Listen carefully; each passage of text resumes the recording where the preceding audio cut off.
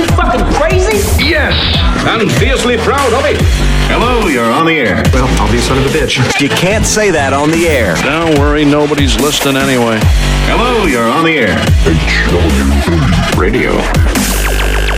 Welcome, ladies and gentlemen, to HWA Radio, back here for episode number 17. Can't believe we're going this far, but we have. And joining me, as always, is good old CR. Always a pleasure to be here, Keys. And we've got some power ranking switches. A lot of activity in the past or this past week here. A lot of people coming in, a lot of ones going out, and some people changing position. Why don't we go ahead and start off with that? Well, yeah, let's look at the ratings. It looks like the board of directors is putting a high emphasis on the men that have wrestled and won as of late. So let's take a look. We have number one, Katungi, of course, our reigning world champion, who will be going into the pay-per-view defending his title. Right. Number two. he just won't go away. He's like a bad case of hemorrhoids or poison ivy. It just won't go away. That's Sick Rubber Duck, the Inner Horseman champion, number two. Well, that's maybe the new meaning gives new meaning to the doing a number two, dropping a deuce, so to speak. There you go. Coming in at number three after his big victory, Sabu, who now will be heading into the pay-per-view to defend that television title. Yeah, we'll be talking about him later today. That is correct. Number four, the Corporal Punishment moves up one spot. Number five, the Snowman, moving up one spot. Number six, Spooge.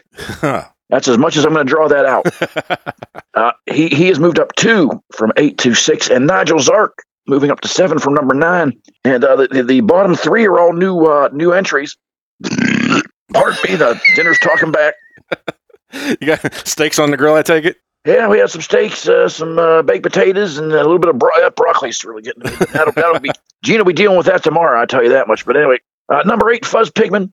Breaks in there with his big victory in the first blood match. Number 9, Cro-Magnon, who had the big victory against Mr. Q. And number 10, the Goldfather.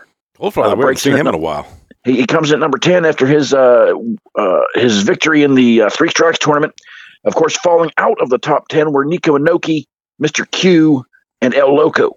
El Loco just getting bumped for other guys coming in. Yeah, because he hasn't been around for a while. Like, he hasn't wrestled. So I guess, like we said, they like to see the men wrestle and to see who wins. So a little bit of a shakeup heading into next week. So the women's power rankings, of course, they will remain unchanged. BT Goss successfully defending her title against Katie Bang. She stays at number 1. Misty Furberger, the women's national champion, and the beneficiary of the Admiral's visionary Furberger franchise.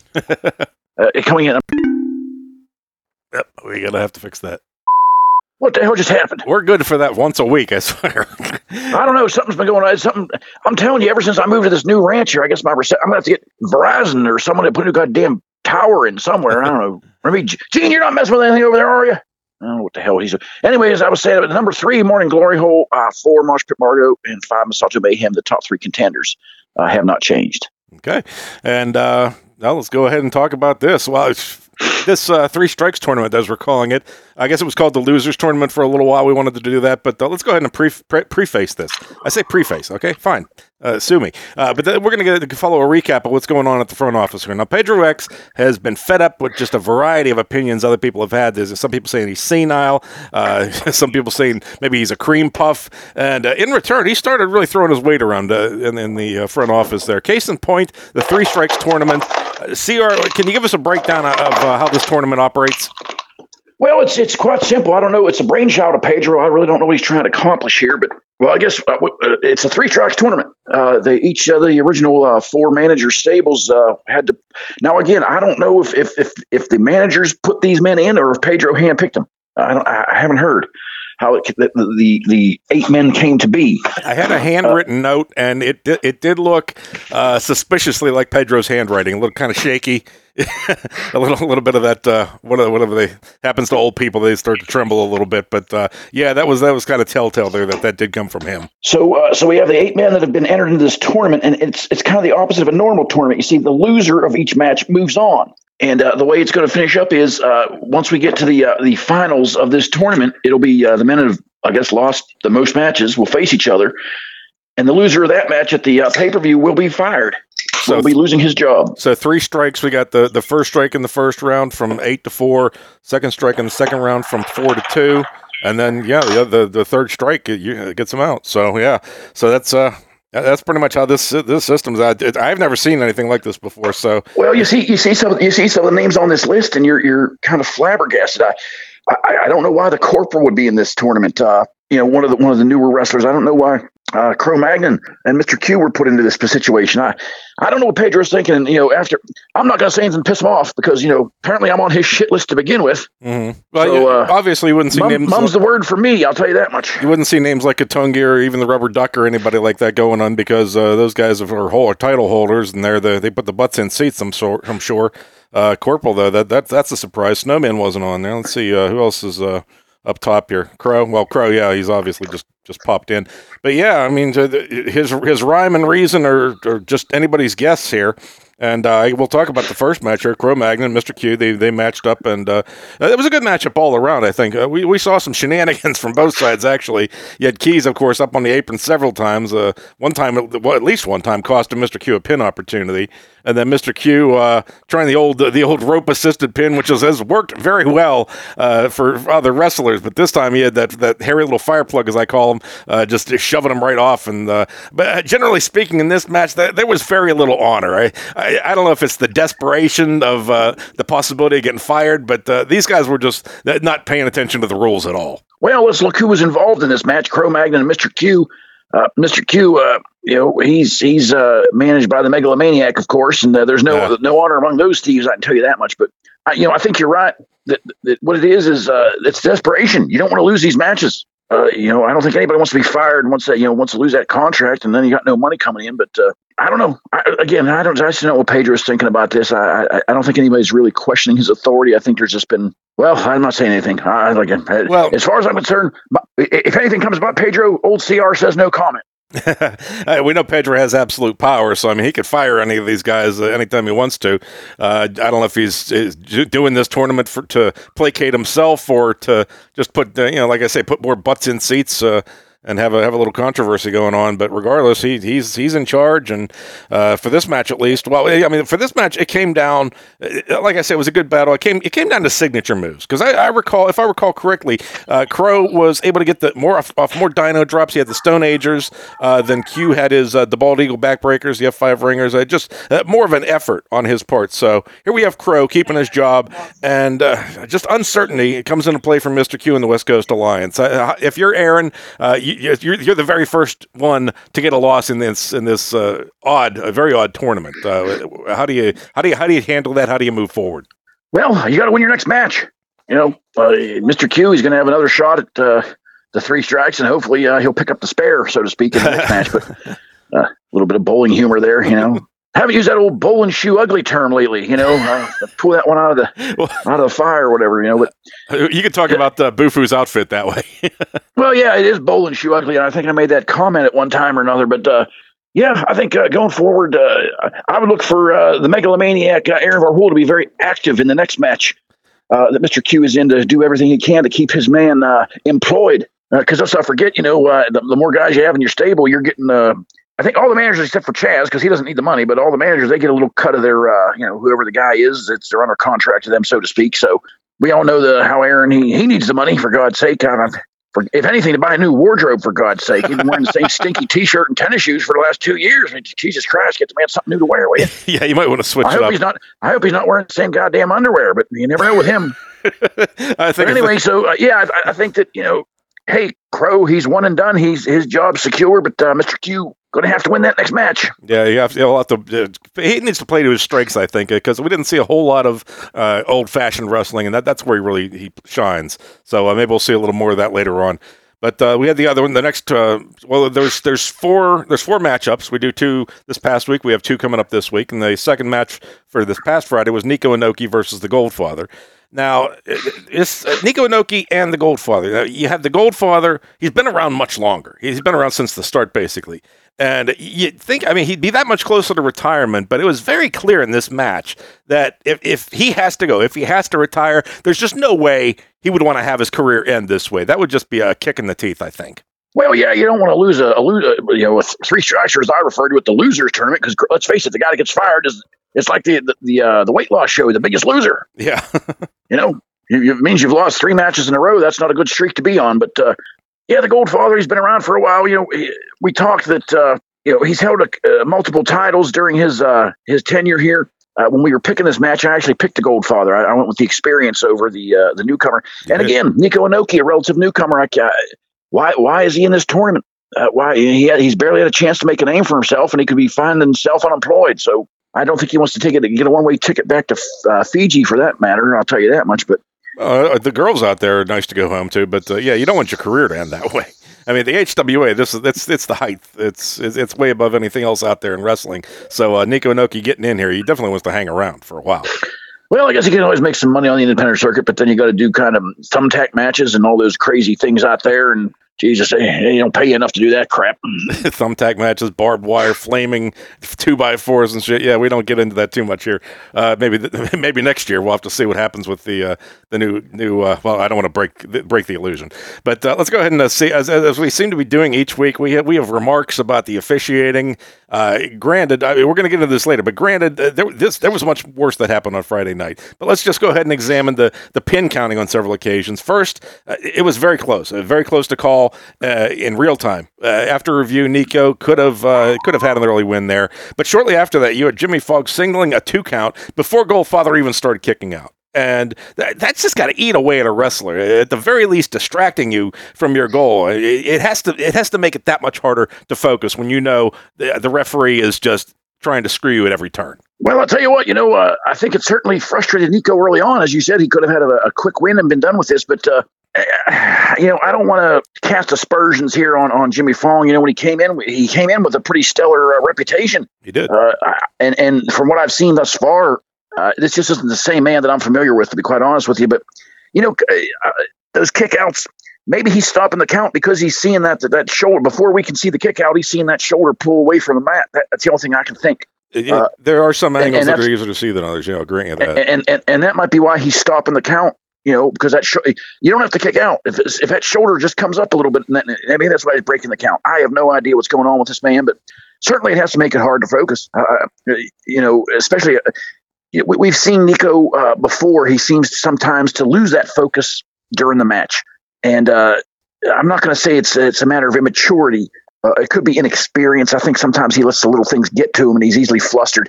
And, we'll talk about what happened at the end of this match after this next talking point. But I think it certainly had an effect on him early. I think he felt he had that match won, and the frustration level just grew from there. There seemed to be an overconfidence when I was watching him, because there was one thing I noticed about this. He seems to be going through some kind of changes. Maybe he's getting a better attitude, or not a better attitude, a worse attitude, but more confidence, perhaps a little overconfidence. The ego starts to swell, and it's not in a good way. It just several times you see him showing off, for example, kneeling on the Godfather for the pin.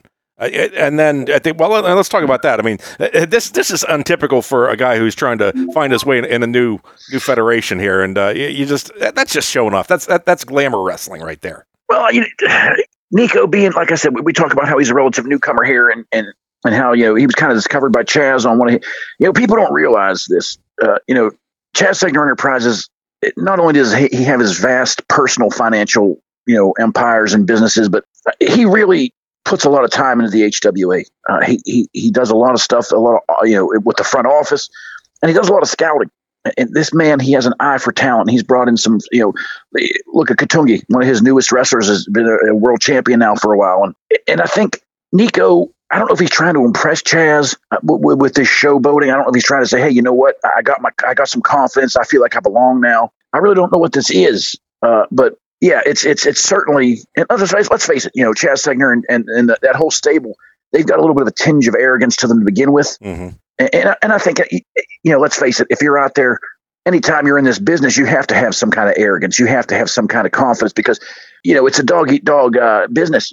And you always want to be that top guy. You want to be the main event guy. You want to be in those matches. And I think Nico's just trying to say, hey, I'm ready to take it to the next level. And of course, it didn't happen in this match, but that's the only thing I can think of. He's just trying to do it for Chaz's benefit and show him that, hey, I've got Chaz has confidence in Nico, and Nico's trying to say, hey, you know what? I'm accepting your confidence, and I have confidence in myself.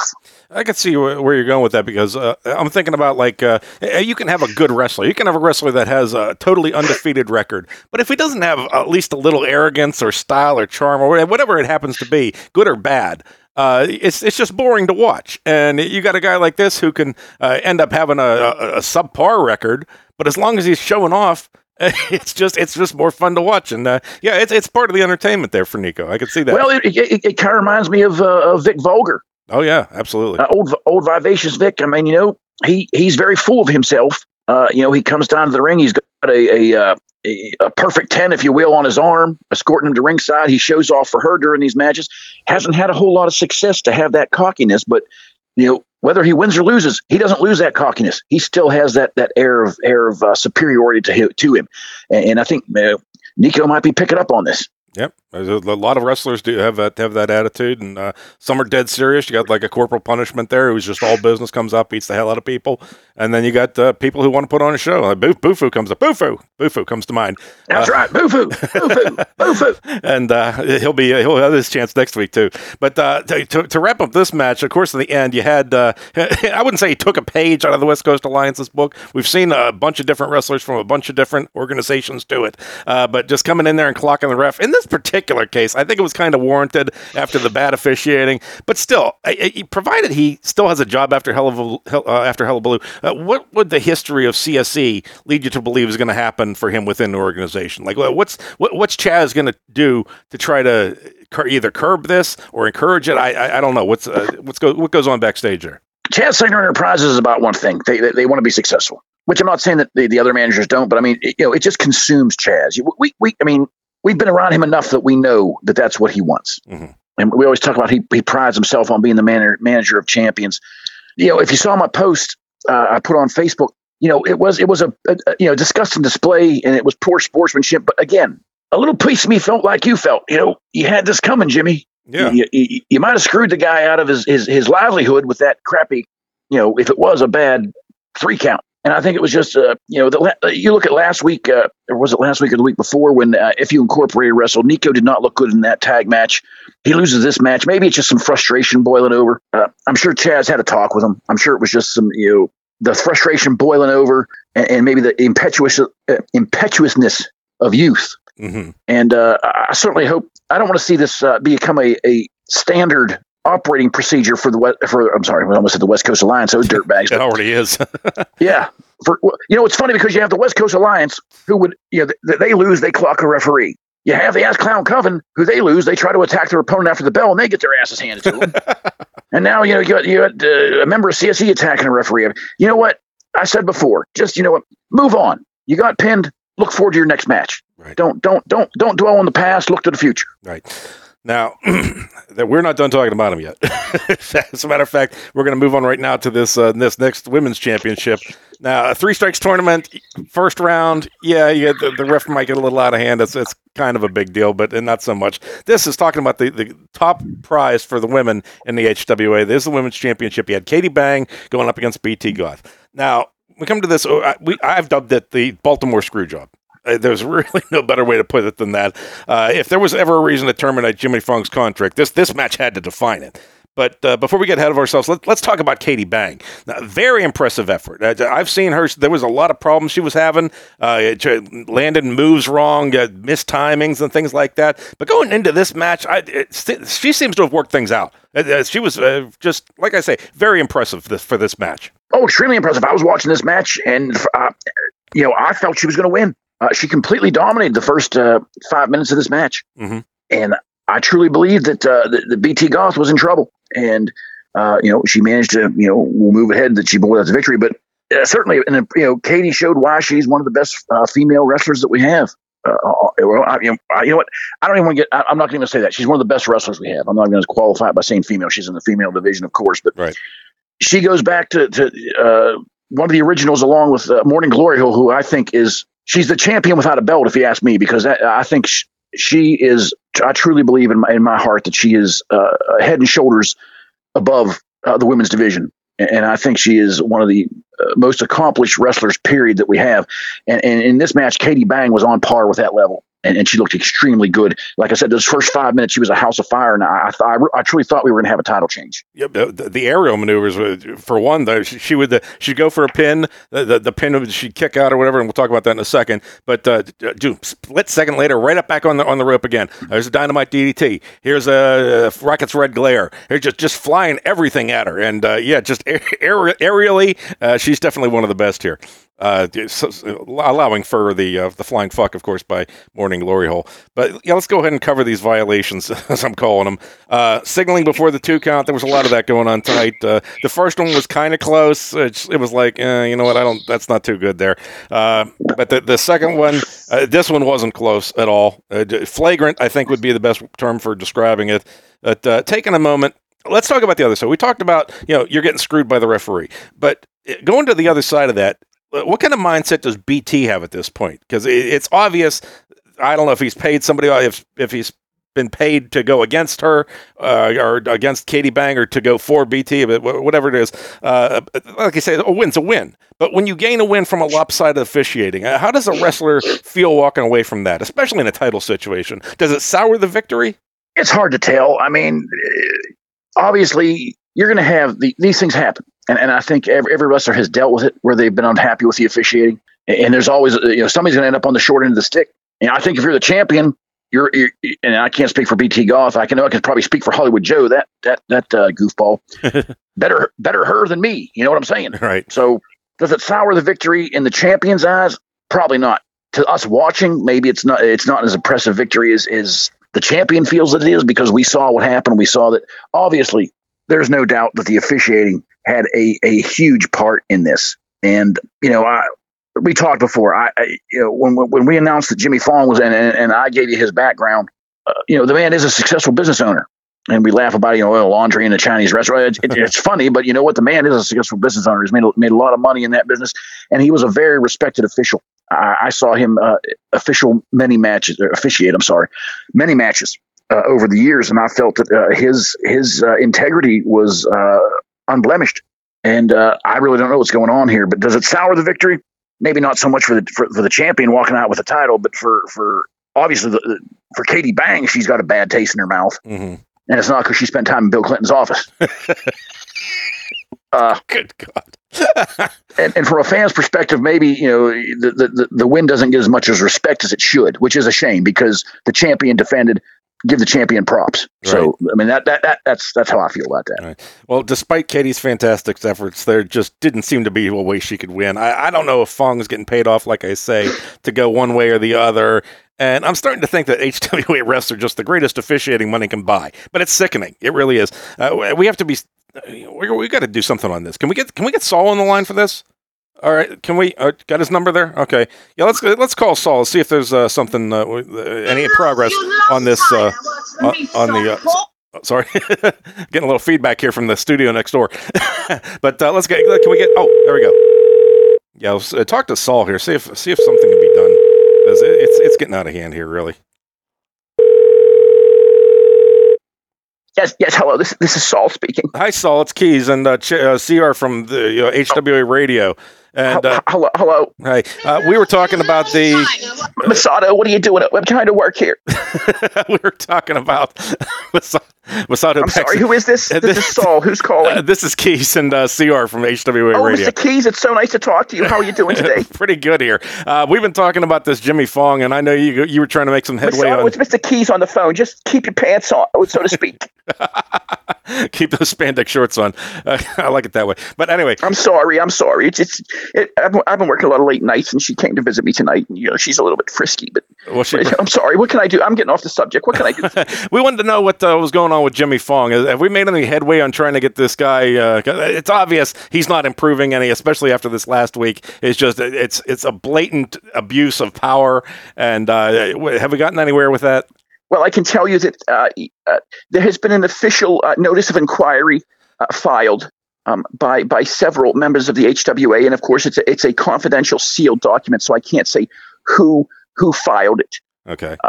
And it has gone to Pedro, and it has gone to the board of directors. All of them get a copy, and we'll have to wait and see what happens with this. But I can't tell you that after we last spoke. Mr. Segner, CSC really hasn't been. He was very angry about what happened with Nico. Mm-hmm. And after that happened, he put a couple of his investigators, Mr. Moose and Mr. Rocco, and they was looking into things, and apparently they found something very interesting about Jimmy Fong, but I don't know if this can be used.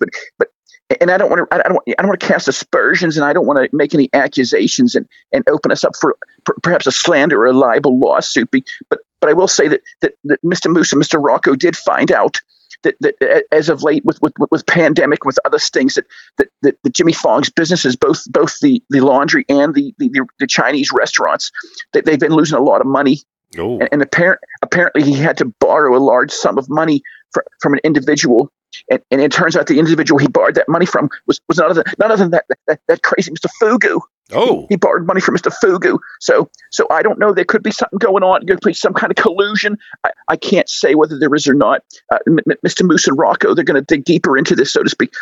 In fact, they were talking to a couple guys, and they're trying to get some answers. But the guy was in the hospital after. But we can't go there. But anyway, so really, it's going to come down to whatever the board and Pedro decide if there is enough evidence to prove gross negligence and incompetence.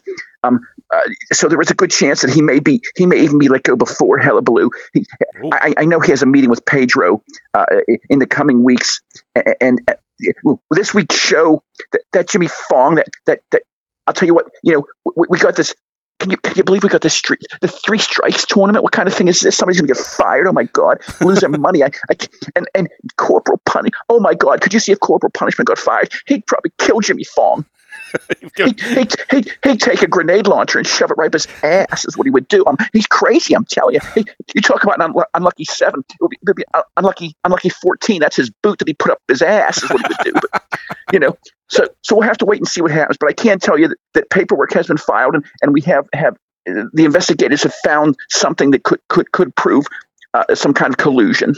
All right, we'll be looking forward to seeing that. Now, this week, of course, he's going to be locked in. He'll be officiating again. We'll have to see where he goes from there. But thanks for keeping us up to date there, Saul.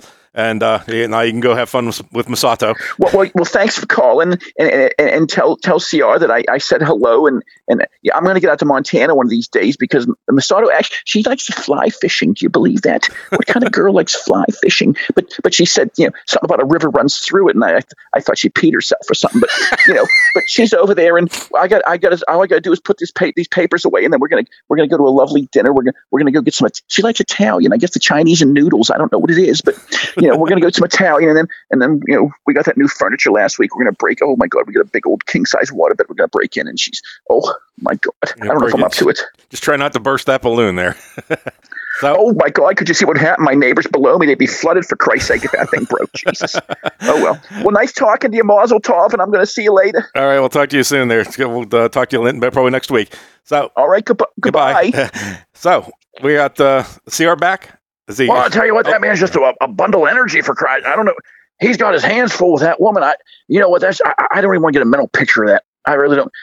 What's Saul, about 5'8", weighs about $155, and Masato's, Christ, I don't know, 6'8" and weighs 2'8". I don't know. Jesus, I just don't think about that. Could you see them in the water? Saul will it'll be like a wave pool. He'll get launched out of there. Yes, it would be. And if it bursts, it's going to be like a water slide that'll be going down the front steps. Thank God I don't live below those two. Can you imagine the noises coming from that apartment? Jesus. How does she even fit in a king-size bed? She's got to be like the hypotenuse. She's got to go like diagonally on there to fit her whole body on there. Well, maybe he puts her on her knees and gets behind her. He has to climb a ladder. I don't know. All right, so that takes care of that situation. And I guess with that, we're going to be moving on here to the next match. Well, I'll tell you what, things probably... It sounds pretty bad for old Jimmy Fong there. I can tell you, Mr. Fugu's not one. You don't want to get to him for some money because this is just a bad situation. I don't know. I hope that's not what happens. I don't want to say a whole lot from what I've heard about him, but the term Asian and the term mafia kind of got a little close together in a sentence there somewhere. And I would tell you this, that the last man that owed Mr. Fugu money and didn't pay up, I think he lost a couple fingers. And I don't want to think about that for poor Jimmy Fong. How would he fold those shirts with no fingers? I don't know. That would end up with Jimmy Fong having finger food at those Chinese restaurants, I think. Oh, disgusting. Well, speaking finger of... sandwiches all around. Speaking of gore, let's talk about this first blood match between Fuzz Pigman and Fritz von Stone. And I don't want to take anything away from Sabu's match. It was a hell of a match, but I'd be inclined to call this the main event. This was an absolute pounding. Two veterans, one a little more than the other, but definitely guys who have seen a lot of action in the ring here, just smashing each other for what clocked in. It was over 11 minutes long. For a first blood match, that's twice as long as a typical first blood match. But CR, what a battle that was. These two men gave it everything they had. And there had to be a loser, and it was what it was. But I'll tell you what, I watched this match, and it was just back and forth and back. But the one thing we talk about in these first blood matches, and you're gonna, I'm sorry, I'm jumping ahead to your next top talking point. Pardon me. Let's face it, Fritz von Stone, a rock and roll. You can hit 100 of them. It's not going to bust a guy open. Right. Fuzz Pigman, the battering ram, the evidence plant, not going to bust a guy open. Unless maybe he just drops a guy on his face, might break his nose. I don't know. But this was a tremendous, tremendous match. I was on the edge of my seat watching this, and he went back and forth. And I'll tell you, my hat's off to both of these men. It was a brutal battle. And I'll tell you what, I think they were both it took its toll on both of them, especially to be in one of the longer matches we've seen in this style of a match. Yeah, I mean, you bring up the point that neither of their skill sets is very head-centric. It may have contributed to the length of the match, but another part of this, I got to think, these two rivals, so you got CSE, you got the West Coast Alliance, one wrestler each going at each other, and another part of why this match was so long is just a simple desire to hurt each other. And with the first blood match, you don't have to worry about a pin, you don't have to worry about a submission, you just go in there and pound the hell out of each other. And these two wrestlers are probably as much rivals as any two I could pick in the HWA. As far as the stables or the two men themselves? Just the two men themselves. Well, the two men themselves, but the stables in general as well. Because, I mean, you've got guys like Nico Inoki who aren't particularly, don't have a rivalry with anybody like that. But Fuzz Pigman, he gets under everybody's skin, especially someone like Fritz von Stone, who's been here forever. Fuzz comes in, brand new, has these microwave matches, shows up everybody else, and so there's got to be a little bit of hatred burning underneath that outfit of his, that flak jacket, and Fritz von Stone, of course, that just gives it right back. These we talk about. Let's face it, this is the first match after the, or is it the? I don't know what. I'm getting off my track here, but Chad Singer Enterprises and the West Coast Alliance, they have no love for each other, and especially the two men that manage. With this whole liberal lawyer, That's a Freudian slip that comes out to be true. This whole liberal lawyer thing that's behind us now.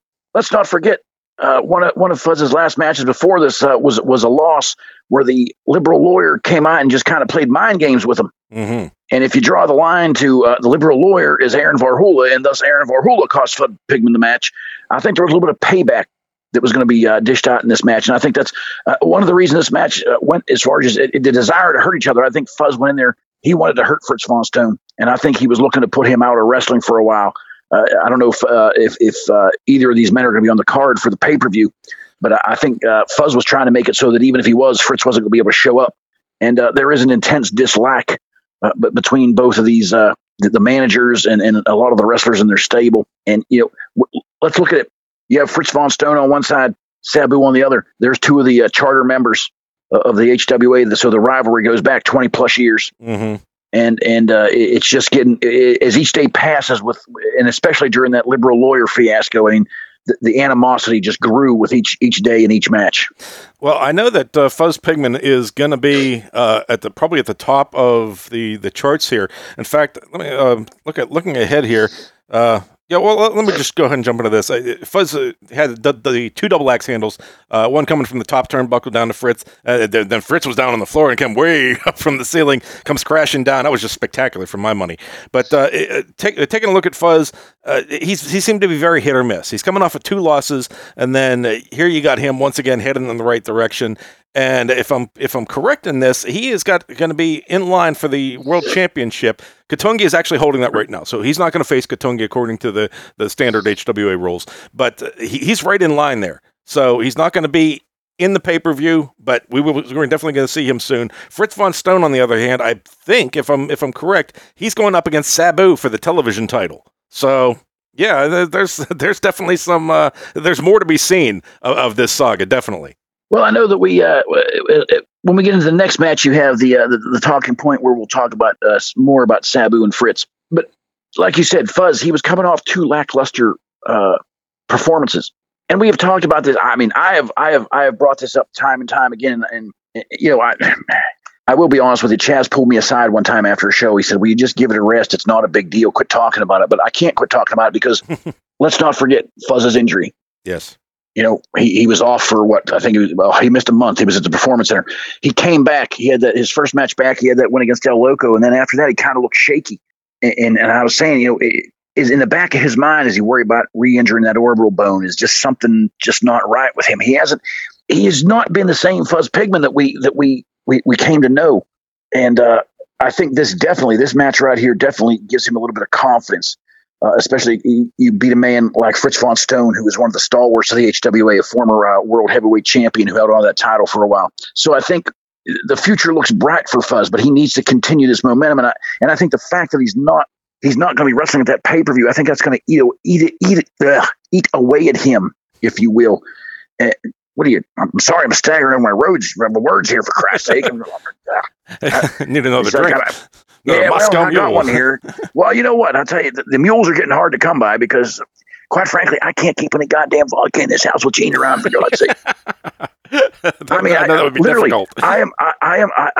Gene doesn't really listen to the podcast, so I can tell you this. I got some guys. Gene's going into town tomorrow, and it's a pretty good drive. He's going to be gone for at least 3 hours. I got the truck fixed, by the way. Oh, that's good. And I told him, you hit another goddamn cow. I said, I'm going to get you a 1992 Geo Metro to drive. That's what you're going to be driving. Oh, the cow would go right through that. But he's going to be gone. So I'm having some guys. They're going to put a wall safe in for me behind my family portrait that I have here of my great my grandparents. And I'm going to hide the vodka in that son of a bitch, and it's going to be fingerprint access, so he can't even get in the son of a bitch. So that's where I'm going to walk up. Then I can have mules every time I want. But anyway. Well, I hope it's smell proof too, because he's like a bloodhound when it comes to the alcohol. Well, yeah, he is. Well, I'll just leave the olive juice somewhere else. He'll never find it. Yeah, but it does. You know, it does look promising for Fuzz, and I think the fact that he's not going to be at this pay-per-view, I think that's going to give him some. You know, he feels slighted. I can tell you that much. Because you always want that spot at the pay-per-view. It's our big shows, and I know we only do about 3 of them a year. Every once in a while, we have a special edition one, but I think this is just gonna feed him and feed that desire. I think you're going to see a more focused and a more committed Fuzz for the next season. This, I would imagine, did take some of the apprehension away, because I mean, you talk about that. It's still, I mean, it's never going to be totally healed. A bone never totally heals. There's always a scar tissue. And going through a match like this, 11 minutes long, and winning it, that has to take some of that apprehension away. Has to give him some confidence. Has to let him cut loose a little bit more. And I think we're definitely going to see that come in the next season. So with that, let's go ahead and talk about this one here. This, well, Gluteus Maximus, I don't want to take anything away from him. We mentioned the propensity for the Admiral's fleet to load up on titles before pay-per-view. This time around, it was a good try. It was a nice effort, but Gluteus just came up significantly short of the prize, largely due. And this confuses me. I hope you can provide some sort of guidance here, but I believe his strategy, his go-to move seemed to be the C-section. He grabs hold of those lateral abs and just like a death grip there. Sabu, flailing in pain, hits the canvas, his shoulders go down, and Jimmy, of course, starts to count 1, 2, and then Maximus lets him up. I can see, the way I see it, it's just stupidity for my part, but that might be short-sighted. Is there more to it for a wrestler like Gluteus, that a submission is so much more important for a pin, even in a title situation like this? Christ, I don't know. I don't know what he was thinking. You're wrestling for a goddamn title. You have the man down 1, 2, 3. I was shocked. I spit my drink out, for Christ's sake. I literally looked at Gene. I said, well, Gene was passed out, but I said, what? Oh, never mind. I thought, what the hell's he doing? You know, I have no idea what's going on inside that pea-sized head of his, or that brain. And I'm sure the Admiral was probably just too busy looking for chicken wings or something. I don't know what he was worried about, but looking for another shirt, hopefully. Well, the vomit shirt. Can we get him a new shirt for the pay-per-view? If I got to look at that thing, it causes me vertigo. I think we're investing one for Christmas. That's going to be one of his Christmas presents for next year. But anyway, maybe I'll give him a nice flannel from Montana, and we'll give him a nice checker pattern. That'll be it, you know. There you go. I never remember. But yeah, you know, I really don't know what he was thinking. And it's not like, you know, Gluteus Maximus has had a lot of success that he can be. You know, I was flabbergasted. I could not believe what I saw. So. You're asking me what was his motive? I have no idea. I really don't. I shook my head and and I whatever. Maybe it is just stupidity. Maybe it's just I don't know what the hell it is. Maybe he's just not very bright. I don't know. I have no idea. That damn brush hat that he has. With a name like Gluteus Maximus, if you're not smart enough to change it, then obviously you're not a very smart guy to begin with. So I don't know. They call him Gluteus Cranius or something, or Cranium, whatever. I don't know. I guess he got an ass for a head, but I'd be calling biggest penis. Oh wait, we got a guy like that. We'll get into him later when we get to next matches. But. Yes. Lots of penises to talk about here. But in the end of the match, you had the Sabu. Sabu, he pulled a single Empire driver and gets the pin. Now, it was almost as if Gluteus hadn't been conditioned to handle that kind of punishment. We've seen several wrestlers. They've taken multiple shots from Sabu. They have not so much the driver as the Liberty Bomb. But in your opinion, was it the move or the conditioning that played a bigger role in this win for Sabu?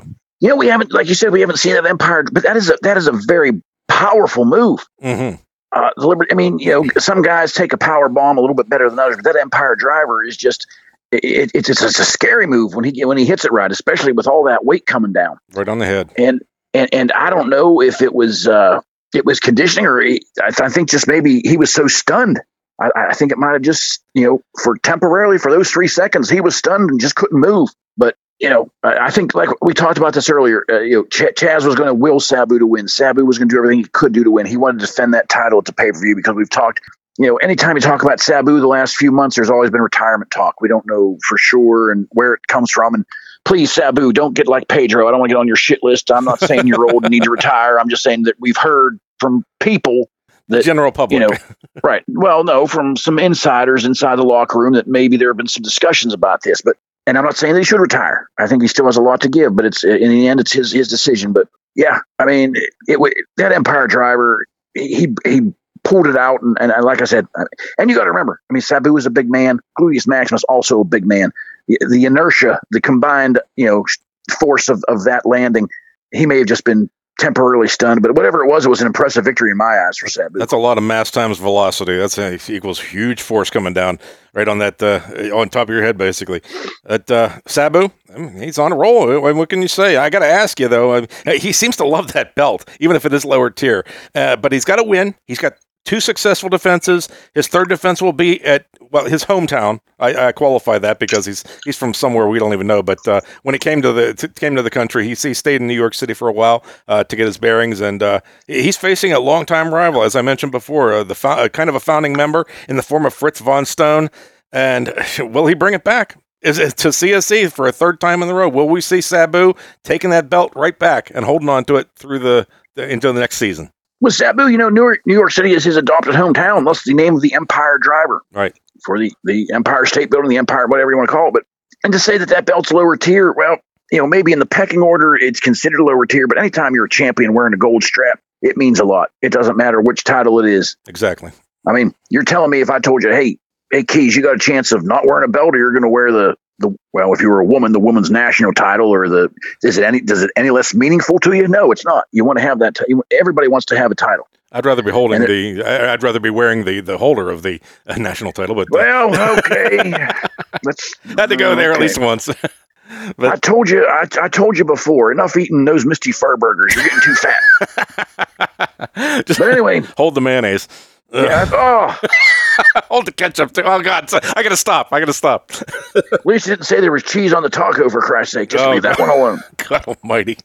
But anyway, this is gonna be a match. Both of these men are very, Sabu Fritz von Stone, a very accomplished wrestler, and he's a very powerful man. On top of that, I don't think he gets enough credit for how strong he is, and he's got that rock and roll, and he can just slap it on you any time. And it's like when you see him wrestle, it's like multiple times. It's not just one. There's like 3 or 4, for God's sake. It just seems like he can just put it on you at any moment, for God's sake. Is Sabu going to be able to successfully defend this title?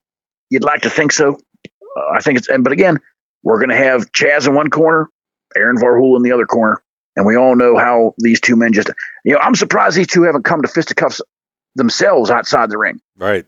I'm surprised that I'll tell you what, to be quite honest with you, if I was Chaz, the first thing I would do when that bell rang was I would pull a chair out from under the mat and I'd clock Aaron with it and make him a non-factor. They might try that one of these times. I'd say, here you go, sunshine. Bang, you're done. They get a chance if they teamed up, have Sabu and Chaz versus Fritz von Stone and Aaron on just a tornado tag match. Maybe talk to. I mean, like I said, that's what I do. I'd say, well, you know what, you want to throw me for you, and let's not forget, we talked about a couple of weeks ago when Chaz was kicked out from ringside in a questionable decision, and that certainly did not endear Jimmy Fong to Chaz at all. All I know is I've met Mr. Moose and Mr. Rocco. I don't want those guys coming around me, for God's sake. Oh, dear God. But I'm getting off the picture here. Is Sabu going to be able to defend this title? You'd like to think so. I think he's got all the motivation in the world, but it's going to be a very difficult match. And I'll say my prediction for the pre-pay-per-view podcast when we're reviewing these matches. That'll be a big one. You're going to want to be there the Monday, Tuesday, somewhere in there, the week before Halloween Hullabaloo. We are going to have a full recap. Please don't miss that. If you're not subscribed yet, go to the anchor.fm/HWA rules. Look for the little RSS logo. You can put it in any pod feeder, and it'll keep you right up to date. So with that, it's going to be a hell of an event, but we got to talk about next week first. We still got some titles to lock in here. We still got some 3 strikes to going on, and starting that off is going to be Bones McIntyre versus Bufu the Clown. I got to say, I have not been impressed with Bufu lately, but desperation at some point has got to start setting in. He feels the HWA is home to him more than most wrestlers do. Bones McIntyre, it's hard to get a beat on him. He's just totally emotionless. You never see him with that mask off. So it's probably going to be a driving force for Bufu. I think it'll be close, but I'm going to go ahead and give Bufu the edge on this one. Well, I've seen Bones without the mask on. Trust me, you're not missing anything. He's better off with it on. You know what? I can't pick Bufu. I just can't do it. That new outfit makes me sick. It does. Until he goes back to the old Bufu, I'm not picking him. He, like I said, I mean, I don't know. The Penguins won back-to-back Stanley Cups. They changed their uniforms and didn't win shit for 10 years. That's so right. Forget it. The fucking flying penguin logo that they went with. Whatever the hell that ugly thing was, but yeah, bring back the old Bufu. I'll root for him. As long as he keeps dressing up like some half-ass referee, juggaloo, goofball. I'm not picking him. He's snake bit. I'm picking Bones. All right. So yeah, Bones is a quality wrestler. So we'll have to see what happens a little at odds there. Going into the next one, of course, is going to be, this is going to be a matchup here. Bandit versus Corporal Punishment. Not so much a rival as you would have with the West Coast Alliance, but Bandit, we know how the entire CSE organization and yourself just despises this guy. Corporal Punishment, he's not a showboat, and he sees this porn stash gyrating, whatever you want to call him, coming down. He's just going to want to beat the piss out of him. I got Corporal on this all the way. Is there any doubt who I'm picking? Well, I'm rooting for him. Right. And again, I know I get in trouble. I mean, the Rubber Duck kind of yells at me for some stuff, but we all know how I feel about the giant. Oh, that guy just tries. He's number 2 behind the Rubber Duck. Right. He's number 2, followed closely by Admiral Deuce Albino at 3. But the Bandit is number 2. And this jerk off, I don't know. I hope to hell that I really don't want to see the Corporal. I mean, if the Corporal loses this match, I would not want to be the guy that has to wrestle him next week. It would just be so pissed off he's going to kill somebody. But anybody to follow the referee, the hot dog vendor, he's just going to be like a torrent of activity out there. He might even beat the shit out of some fans, for God's sake. I don't know. But let's not. I'm not going to take anything away from the Bandit. He's high impact. This is going to be a high impact match. Both of these men. There's no scientific anything here. This is just brawling and brutality. Mm-hmm. And when the back's against the wall, I think the Corporal's going to dig into that foxhole, and I think he's going to pull out a victory. Yep, I think I have to agree on that one. I think we got a unanimous decision there. After that, we have the Tag Championship. We're going to see another shot with FU Incorporated here. Nico Inoki, who, he was just in a match. Did he lost that match? Yeah, Nico Inoki did lose against the Goldfather, so he's hungry for a win here. He's got some gold to talk about here. Katungi, of course, already has some gold. And, see, this match, if they win, they will not be able to, let me put it this way. Katungi's not going to give up his belt, but that's not to say he wouldn't want to take the belt away from Joe. And there's a whole lot of, it's kind of convoluted here, but if they win the titles, they're not going to keep them. There's no way that Nico can expect Katungi to dump the world championship just for a tag team belt with him. So, but that doesn't mean it's not going to win. So I would say, I think I want to go with the Trailer Park Posse just because going with that theory that they are a tag team born and bred, and FU Incorporated still trying to find their way. But I would not be surprised if FU Incorporated won just despite the Bunkhouse Productions and, of course, Hollywood Joe. I have a lot to say about this, and several points I would like to raise. As you stated, why in the hell the booking committee would put the world heavyweight champion in a match for the tag team title? Because he can't hold two titles. Right. So first of all, this match is pointless to me. Secondly, if for some strange reason the Trailer Park Posse were to lose this match, what happens with the tag titles? If FU Incorporated, if Katungi is going to choose the world title over the tag team titles, you can't just give the titles back to the Posse because they lost them. Right. Would there be? Would they not be defended at the pay-per-view? No, they would vacate the title. From what I understand, they would vacate the title, and the next two in line for it, which I think is actually also part of Joe's team, would go up against whoever the second. It's like the first. Call them the first and second. We'll call it Trailer Park Posse number one. The top two contenders. The top two contenders below FU and below Trailer Park Posse. They would go at it at the pay-per-view. Now, on the other hand, if FU Incorporated were to win these titles, if I'm Chaz Segner, do I go to Pedro and say, you know what, you let that goofy bastard Aaron do some kind of crazy Freebird rule? Can Katungi give the world championship to another member of CSE to defend at the pay-per-view? Right. That would be their other, of course, the Medics would be. No, I'm talking about the world title. Oh, the world title. Oh, okay. If Chaz says, you know what, Katungi and Nico are the tag team champions, but guess what? That title, the Freebird rule. Guess what? We're keeping it in the stable. Guess who's going to defend the world championship at the pay-per-view? Fuzz Pigman has been passed over several times by people below him because Katungi was the holder of the belt, so he would be second. I mean, he's already there. So if that were the case, as long as Chaz could argue his case with Pedro and try to get him to see that would definitely be an interesting proposition. That could be a whole new. I'm just throwing it out there. I don't know if they're going to win this match or not, but it opens up a can of worms if they do. Right. Because you're either going to have the tag titles vacated and being decided at the pay-per-view. There will be no defending champion. Or, as I said, if they do win, Chaz might decide, you know what? Or could he invoke a Freebird rule where he says Katungi is going to defend the world title and Nico's partner for the title defense is going to be so-and-so. Right. Next week's show. Next week's show is going to be interesting. That'll be the people are going to be on their seats for that one. You think this is a nothing match? The winner goes and defends at Hullabaloo, but there's so many implications here that it's just going to be interesting to see this develop and exactly what. Well, happens. It definitely has major title implications, depending on what's going to happen. Of course, if the Trailer Park Posse wins, it's all academic. Right. I mean, they'll be defending the titles, and quite frankly, I kind of think I'm on your line of thinking that. They are the established team. They've been a tag team for a while, may have the advantage. But again, FU Incorporated, you've got Katungi, and he's a one-man wrecking crew himself. And Nico may be smarting from his loss in that tournament. So let me play devil's advocate here for a minute. Sure. Let's just look down the line. Let's just say for a minute FU Incorporated wins these tag team titles. And let's say for the sake of argument, Chaz presents his Freebird case to Pedro X. What would happen in the coming weeks if Nico is a tag team champion and he's the loser of the Street Stocks tournament and gets fired? Ooh, that's right. He is. He is on the cusp there. Huh. Jesus. So what would happen? There's all kinds of crazy shit that could happen. I think the board of directors is going to have a busy couple of weeks coming up here. We think about the bye week and don't think much of it, but this Three Strikes tournament's really throwing a monkey wrench into the works. But again, it's all academic if the Trailer Park Posse wins, which is what I think is going to happen, quite frankly. In simplest terms, I don't think we're going to have any problems with this because, as I said, they've got the continuity, they've got the history as a tag team.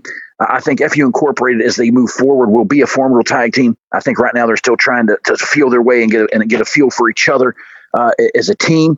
I think it's going to be an entertaining match, but I think Trailer Park Posse comes out on top. Yeah, in simplest terms, let's say Trailer Park Posse wins, FU at least gets a chance to beat up a couple of meth heads, and it's fun for them.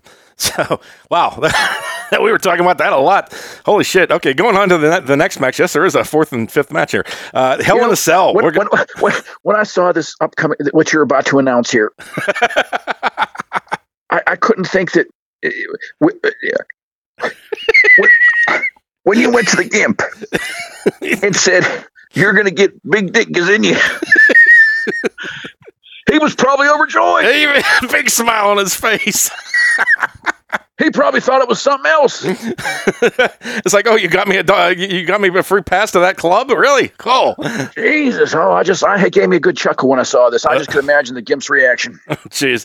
But yes, we are talking about the Gimp, and we are talking about our newest wrestler, Big Dick Gazinia. In a Hell in a Cell match, nonetheless. Big Dick, I've seen him do some wrestling here. I haven't seen him do a whole lot. I know the Gimp is hungry for another win. You got a guy like this who's a Chippendale.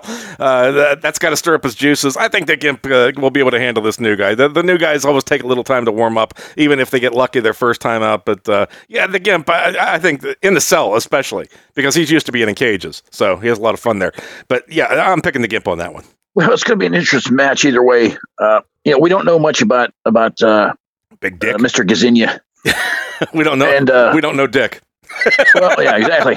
What we do know is that poor Obscene Gene's friend Miss Ellie had to suffer the ignominy of being oh God, yes. Oh, whatever the hell, she was overcome by him. Overcome, bad word, but whatever. Oh shit. She had a little bit of a problem with her breathing and heart palpitations, and then she whatever. But yeah, it's going to be an interesting match. I'm inclined to go the same line of thought as you, and the Gimp with the experience. But again, this guy's a big man. What is he, like 6'10"? I don't know how much he weighs. He is a big guy. He's not necessarily hefty, but he is muscular. He has a very tall frame. He can put some pound into you. And the helmet, yeah, he likes to big dick like to pound you. I know that, but the Gimp, the Hell in the Cell match. The Gimp's been there before. He knows what this match is all about, so I'm going to go with him. It's just the Gimp. Let's move on. Get away from this. All these jokes are just getting to be too much. Well, if they happen to bust out of the cage and they go up top, maybe he's going to put his dick through a table. Oh my God! All right, going from sick to almost sicker here. The Inner Horseman title. We got to talk about the Rubber Duck. He has had a stranglehold on this belt. Now he's going up against Bob Zombie, who I don't think he's faced a whole lot. We mentioned a little bit on the previous show that the smell factor won't be so much in play here, but the Rubber Duck, Bob Zombie still new. He's still got that a little bit wet behind the ears, and it's usually just rotting flesh, I think. But the Rubber Duck is just so goddamn good that I don't want to pick him. I don't. So I'm just going to say I won't pick him. No, I do. I really do. I think he's going to just hold on to that belt. He loves the belt. He wants to hang on to it for the pay-per-view. Is there any doubt who I'm picking in this match? Probably not. I think there might be more wishing than picking, I think. After Bob, how does Bob Zombie get all these title matches? I mean, he just wrestled Sabu for the TV title not long ago, and now he's in the Inner Horseman title pictures. Obviously, the board of directors have seen something in this man that they feel he's worthy of championship matches. And to be quite frankly, I kind of agree with him. He is just a tough individual. He can take so much punishment, but he can dish it out as well. Right. And he's one of the men that actually sizes up well with the Rubber Duck. Because as much as he just disgusts me with the ball gag and the hair and the rubber shit, and oh my God, and the flippers. That's the worst thing. Is if he wore like little yellow rain boots, that'd be better than these goddamn flippers, for Christ's sake. How does a man wrestle on flippers? I just don't know. They're a weapon for him. He's learned to walk in them great, but he's just learned to use them too. Every time with a big kick, that flipper flap just goes slap, knocks the sense out of him. It's like getting paintbrushed, but as much as I can't stand the man, he is a formidable opponent, and he has just been running roughshod over the HWA. But I think the luck is about to wear out for the Duck, so to speak. A little rhyme for you, a little poetry. The Duck's luck is about to run out. I know the Duck has been distracted by you because you've had for months now. You've been all over his case, and I think he's starting to steam. We're going to steam Duck. Yeah. Steam Duck. Yeah, they served that at Mr. Fugu's restaurant, I think. Yeah, I'd like to have like in the Christmas Story, where they bring the duck out. It's smiling at me. Wham! Just cut that head on it. Not that I want to decapitate the Rubber Duck. Don't get anything. We'll start that. Not unless we're eating him, and that. Bob Zombie. No. Oh, not necessarily that eating. He just jaw on his handle for a while. You are not going to see me eating the duck, for God's sake. I'll tell you that much. But I'll tell you what, he's just a sick son of a bitch. He's just a goofy bastard. That's Bob Zombie. Yep. Let's bring it home. That's all right. So there's your picks for the upcoming week.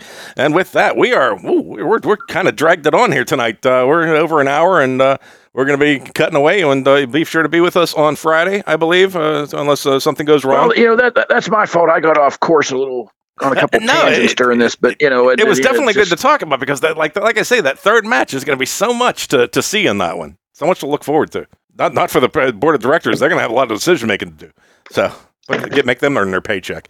But with that, we're going to be signing away here, and like I say, the anchor.fm/HWA Rules and HWARules.com for our show. We want to see you every Friday night. If you're not there, you're going to piss me off. You don't want to do that. And you don't want to piss off CR either because he'll get drunk and beat your ass. I'll send Gene to stay at your place is what I'll do. That's right. So with that, any closing words, CR? No, it was a hell of a show. And like I said, I'm sorry. I know I got off on a couple tangents and was trying to kind of stir the pot a little bit. And, like I said, those scenarios will be a moot point if the Trailer Posse wins. But if they don't, it's going to open up a big can of worms here in the HWA. Yeah, HWA is definitely heating up, and we look forward to having you here on the show, and we'll talk to you soon.